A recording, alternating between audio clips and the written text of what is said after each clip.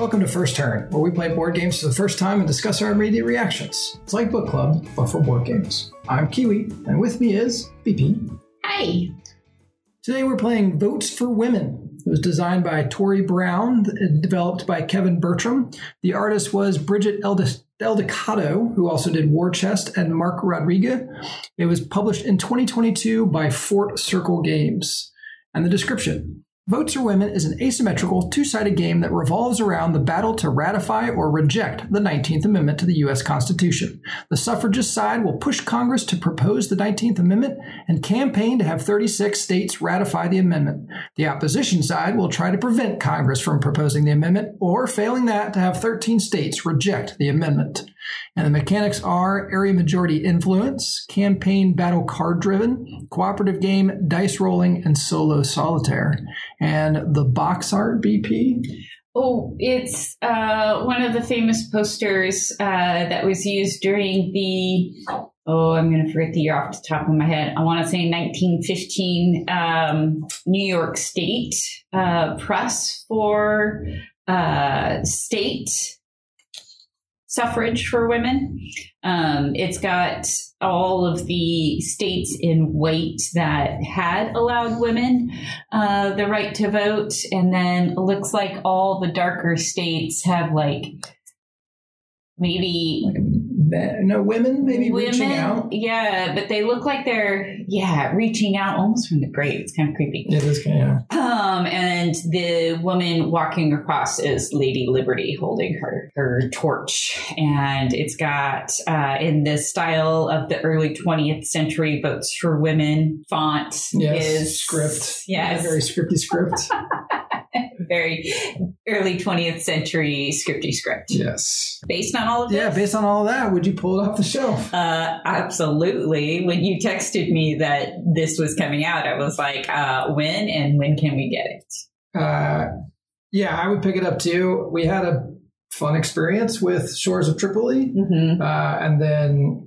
not designed by Tori Brown. Not designed by Tori Brown, but published by Fort Circle Games. So kind of already... understood the type of games, and then the subject is super interesting, mm-hmm. and the I saw some hype around it as mm-hmm. well in terms of gameplay wise. So I was super interested in it, and then I knew you would be as well. So, I mean, history, women, yes, please. Yeah. So got a board in front of me that has. The 48 lower states, I guess, is how they're referred, because actually in 1920, Hawaii and Alaska were not yet states. It wasn't even until the 1950s, or late 40s. No, 50s. 50s. And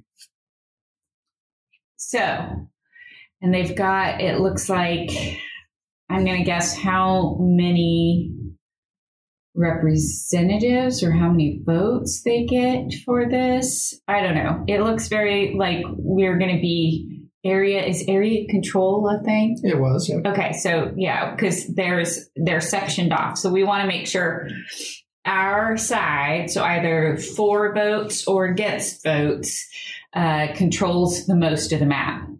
And from the sounds of it, it sounds like we're trying to ratify the amendment. Okay. And we've got a whole bunch of cards. Hand management, is that a thing? Nope. Oh. Actually, it might be. I don't think so. No. Would you like me to read them again? Sure. Area majority influence, campaign or battle card driven, cooperative, dice rolling, and solo solitaire. Okay. Here's how we're doing it. Because there's all these states. And so if we can play these cards, and there's going to be certain things that allow us to play these cards, then we gain for or against. I have no idea how to play. Good. Yeah, that's what I figured. So in a succinct 5 minutes, the history of the suffrage movement in America. Yeah, so it is specifically in the U.S., as interesting as it is elsewhere. In the United States, and the reason it's 1848 to 1920, 1848 was when the Seneca Falls Convention produced the Declaration of Sentiments. It was modeled on the Declaration of Independence. interestingly enough, because this what would eventually begin the suffrage right movement, what they were really asking for at the time was broader educational professional opportunities for women, right, of married women to control their wages and property. It would be after that women's rights to vote within the United States would become part of their agenda as well. Many who attended the meeting, 1848, if you're aware of U.S. history, is also prior to the Civil War, and many were abolitionists.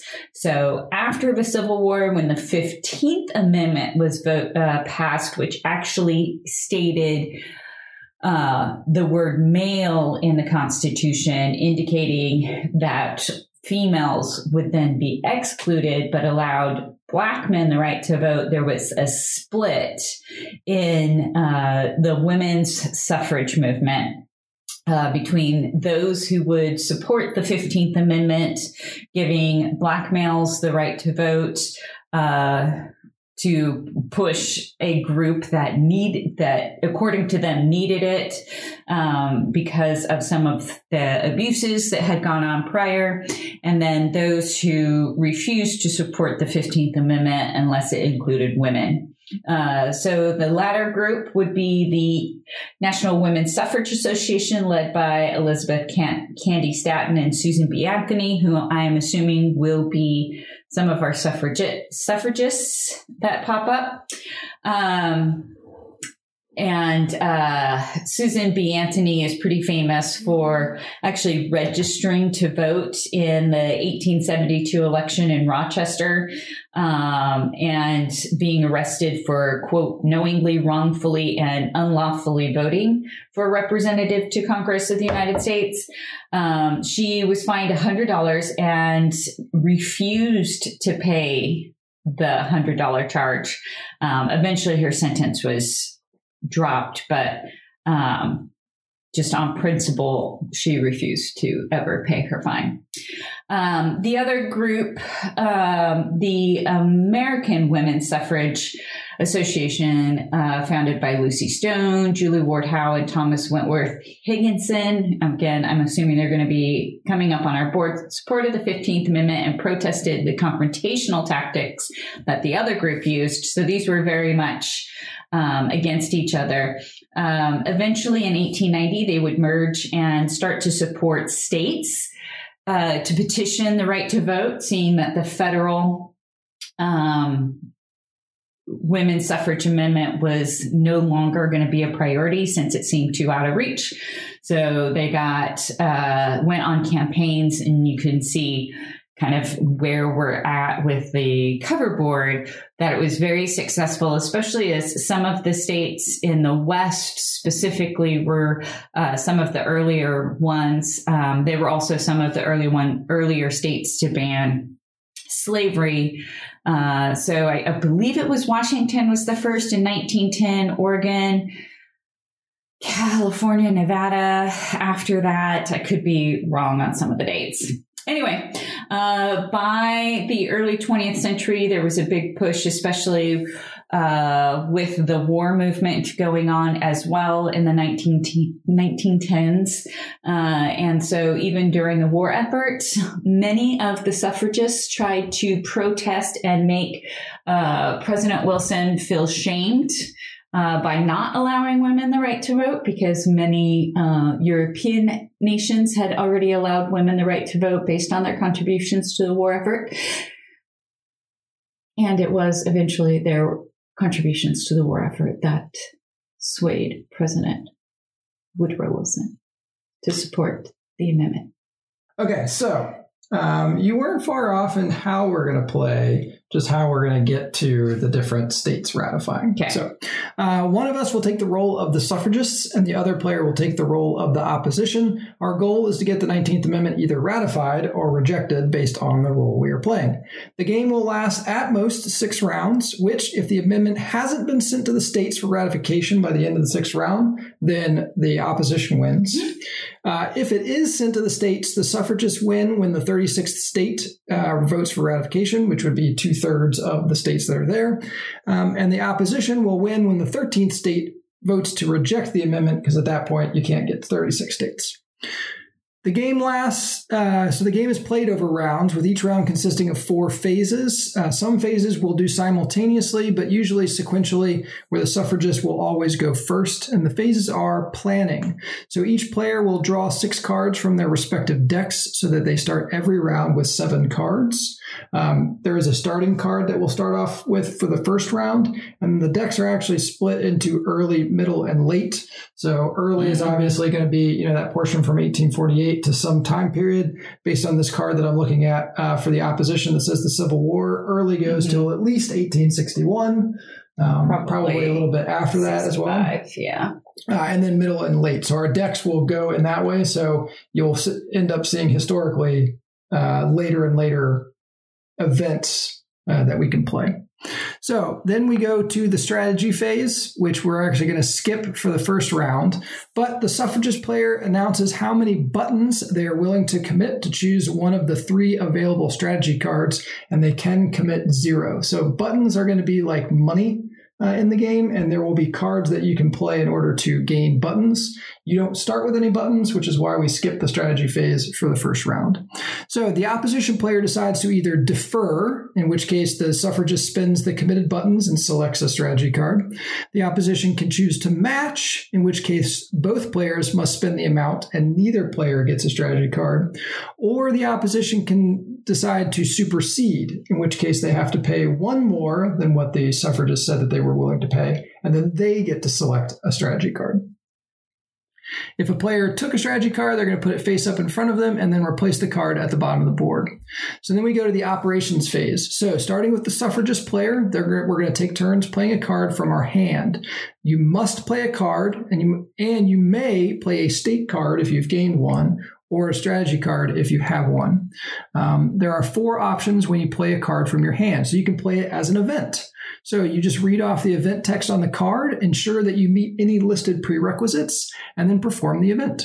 It then goes in your discard unless it's a persistent event, which has its own space on the board. So there are events that could last for just the turn, events that could last for the whole game, and events that will only take effect when we do final voting. We can take a campaigning action. So a player is going to roll a d4 for each campaigner. So the opposition has 2 campaigner meeples, and the suffragists have 2 purple and 2 yellow. The colors do matter based on the event, but in terms of like how many cubes you need in a state in order to gain it, you count both yellow and purple together. So it's kind of 2 groups working towards the same goal, if you will. So you're going to roll a d4 for each campaigner that you have on the board, and then you may spend a button to re-roll the die. If you've rolled more than 1, then you must re-roll all of them. So once you're happy with the results, you assign a rolled die to each campaigner, and then you can put that many cubes of their color into states within the region that the campaigner is in. So if your campaigner is in the West, you could place your cubes in any of the states in the West. So your campaigners aren't necessarily within states, they're within regions. And then the numbers on the board go towards the region, and then the states are labeled within each region. So that's what the number is. And it was specifically there for people who may not know U.S. state geography very well. Mm-hmm. So there's actually a list that says, oh, you're looking for New York? Well, New York is 6-1. You can put that many, so once you get the number, you put that many cubes on a state within that region. You can spend a button to move a campaigner to another region, and then those cubes can be played to the states in that region. But you can't play a couple cubes in one region, move, and then play a couple cubes in the other region. You have to play them all in a single region. Okay, you can play it as an organizing action. So the player takes a number of buttons equal to the number of campaigners they have on the board. And then you can use it as a lobbying action. So you're going to roll a d6, and for each campaigner on the board, for each 6 that is rolled, the suffragists will add 1 support to Congress, while when the opposition does that action, they would remove a support from Congress.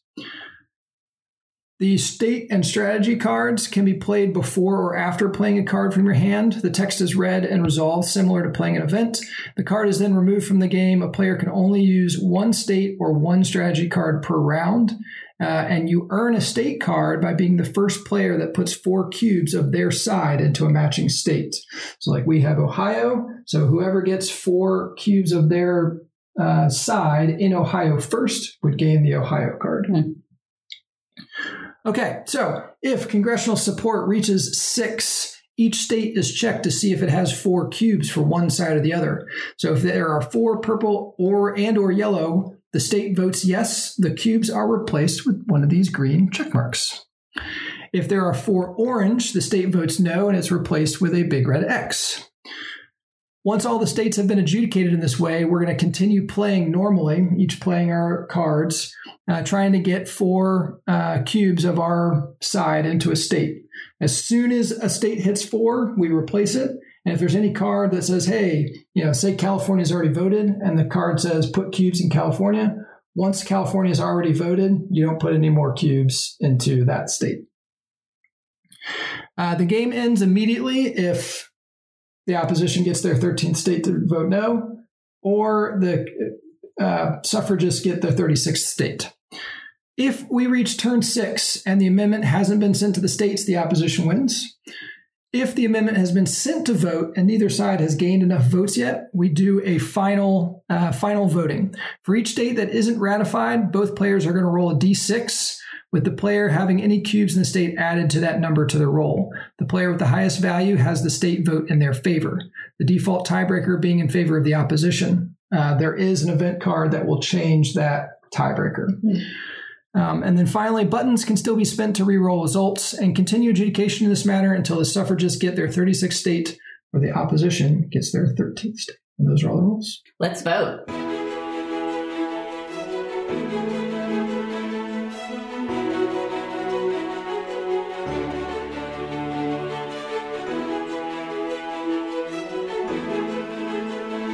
We just finished a game of Votes for Women, and to recap, BP, playing as the suffragists, was able to get the 19th Amendment sent down to passed by Congress, sent down to the states for ratification. She was able to campaign and get 19 states to accept the 19th Amendment. Kiwi, though, playing as the opposition, was able to get 13 states to vote no. As a result, the 19th Amendment was not ratified. Ew. How does it feel to win? So we'll talk about that in a minute. Okay.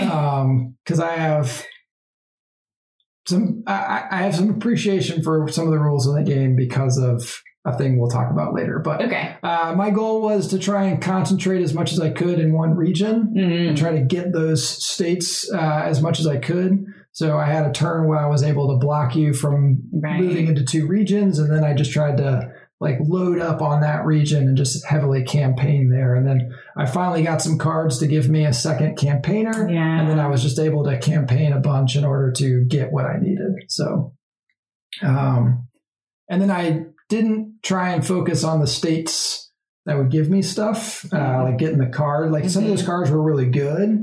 But I was just I'm not going to worry about those because I need to concentrate on certain states and try to get what I need in those states. That was kind of my strategy. Yeah. What was your strategy? This time around. Yeah, we'll get into that in a minute. For some reason, I saw Congress going up. And so once I saw I had 4 or something on Congress, I was like, let's lobby, let's get everything going. And then once I had everything going, it was campaigning. Before then, I did kind of concentrate on the states only because I did want to keep them from you just in case. And also, by the time I got some of them, it was just ratifying as well. So yeah, there was definitely kind of incidental. Yeah.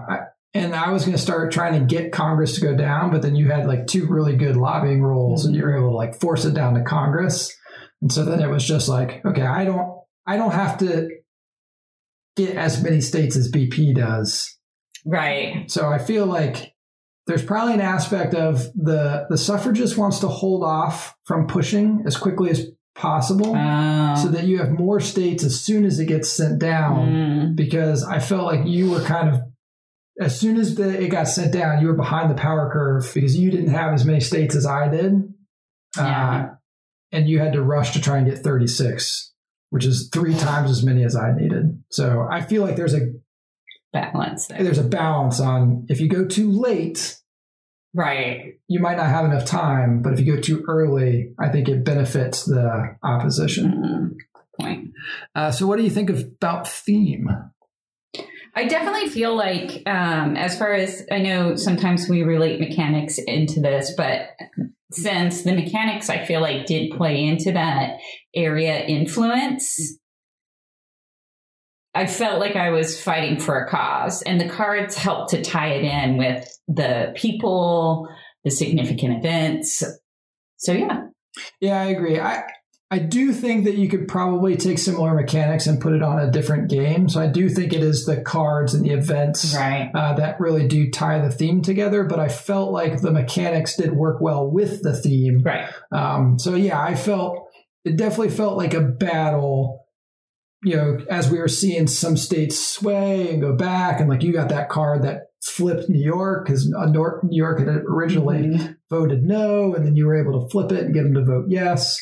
So I think, yeah, the events and that kind of stuff built to the theme, but I think mechanically you could probably have something else on it, but it worked well, I thought. Table presence?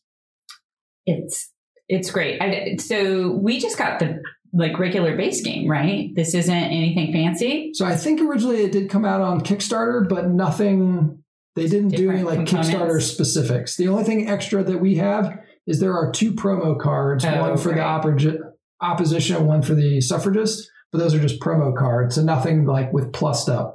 So the wooden pieces we have here are what comes in the base game. Yeah. So, I mean, the board is pretty clean cut, but I think it would catch your eye because of all the colorful cubes when you're trying to get the majority influence. And then, of course, the check marks and red X's are eye-catching. Obviously, the box art is very cool. Many of the images on the cards themselves are from, and I actually had read part of the book. She used the Library of Congress, I think the archives, National Archives, and then several other university and private collections of sources. So they're all legit images of, these people and newspapers and things of that sort. And the flavor text, adds into it as well. The cards are clean cut.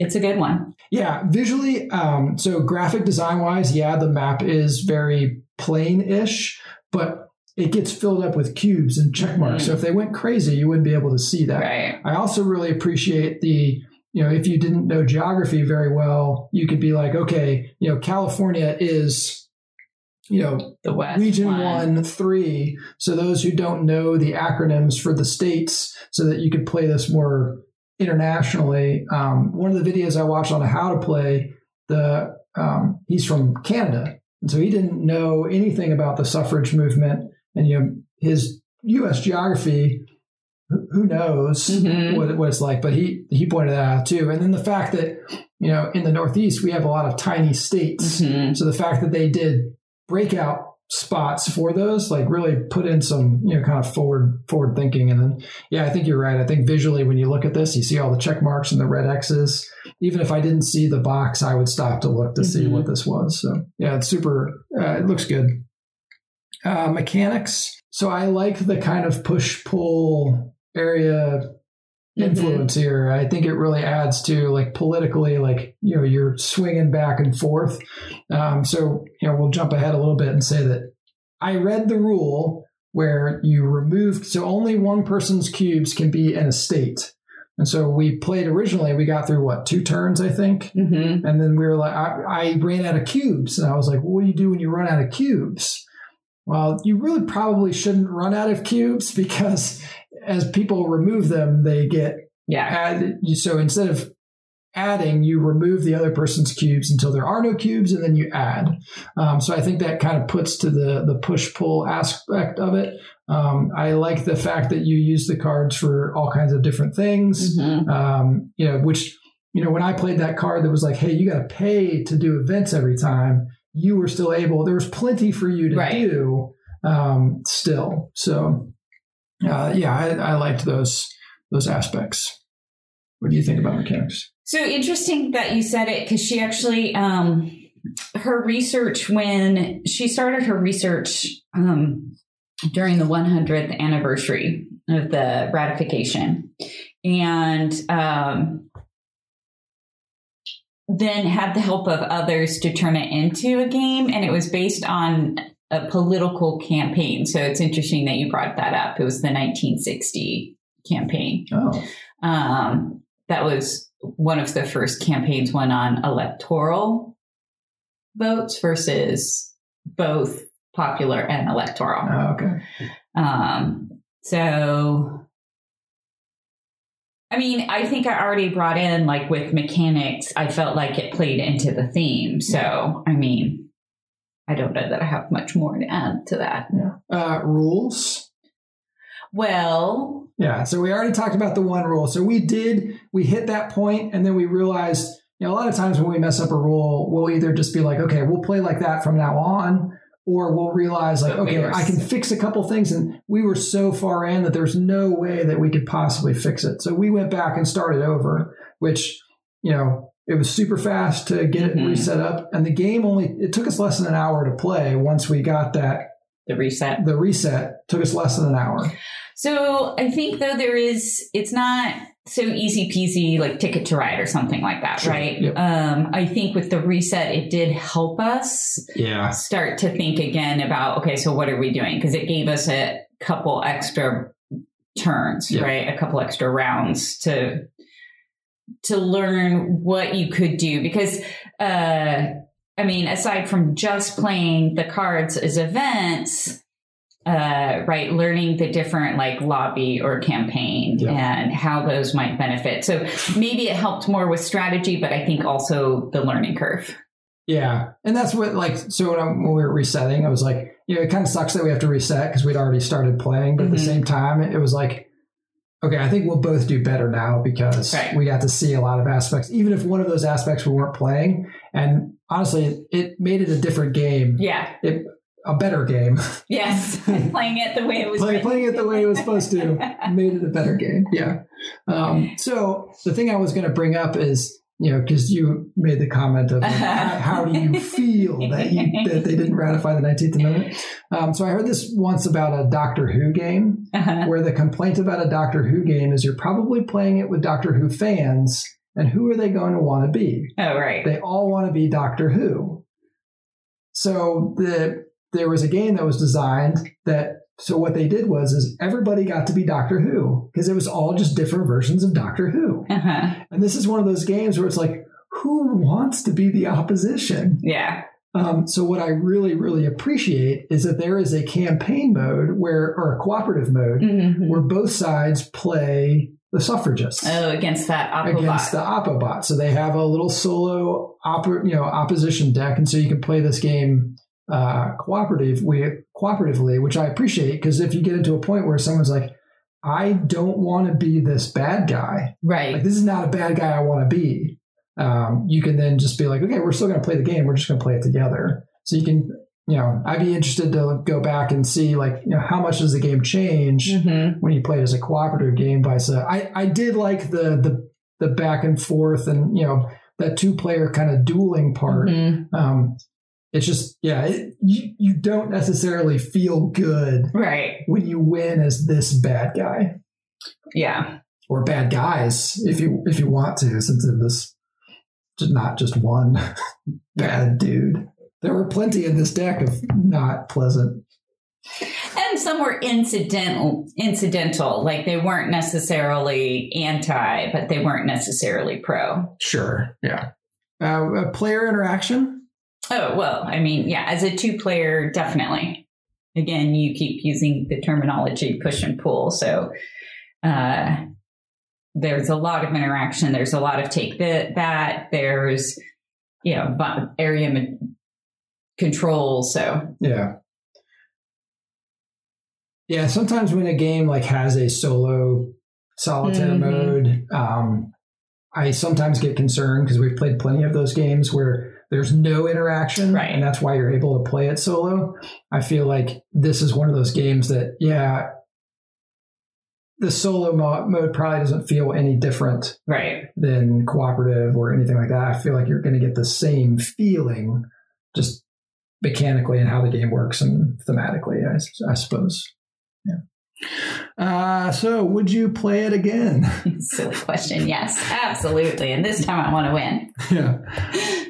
I would absolutely play it again. I think I will also continue, like anytime Fourth Circle puts out a game, I think I will look into it and probably just pick it up without looking into it a whole lot, because so far I feel like the two that we've played, they've really knocked it out of the park. Yeah. A lot of care and research and, the first one being the Shores of Tripoli, like I was already in. Right. And they're designing one called the Halls of Montezuma. So like naturally I'm already in. Right. But the history piece and just the topic and the game design and how it plays. Yeah, the mechanics. Yeah, both these games are just so good. Yeah. I think also for me as a initially thinking I'm not a war gamer, like these as war games, in quotes, because they fall into that genre. But I feel like they're not necessarily like super battly. Like when I think of war games, I think of,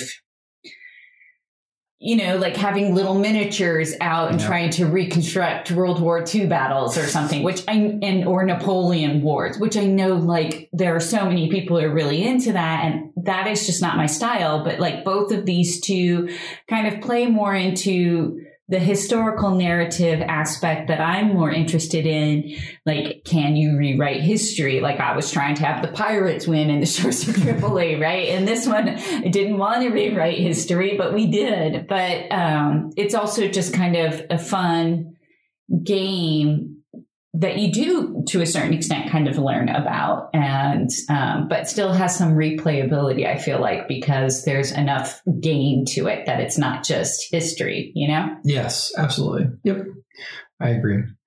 And so can I say I'm real excited to get to meet the game designer and hear her speak, because if you're local to the DC area, the Labyrinth has a war game night. When this episode gets published, will be in the past. Right. So if you were. Right. But I mean, keep in mind, always check out some of your local game stores and see what they may feature.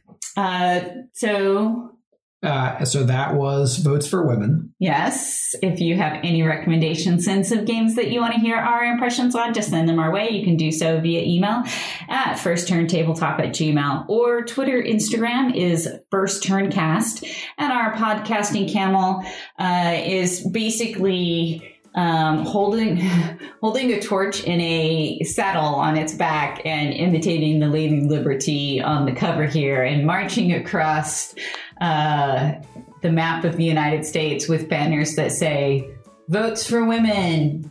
Please don't forget to rate, review, and subscribe on all your favorite podcatchers. We look forward to hearing from you. Play more games.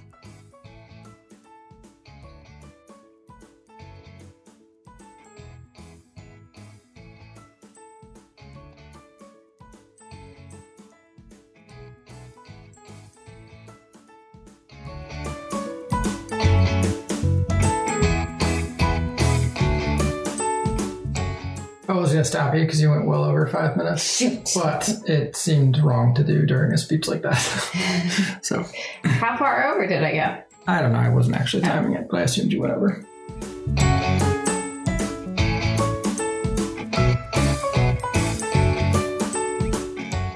Yeah, so that was the card I was talking about. Yeah. For our listening audience, I played... This won't make it into the podcast. Sure. Yeah. Miss Feb wins the last vote.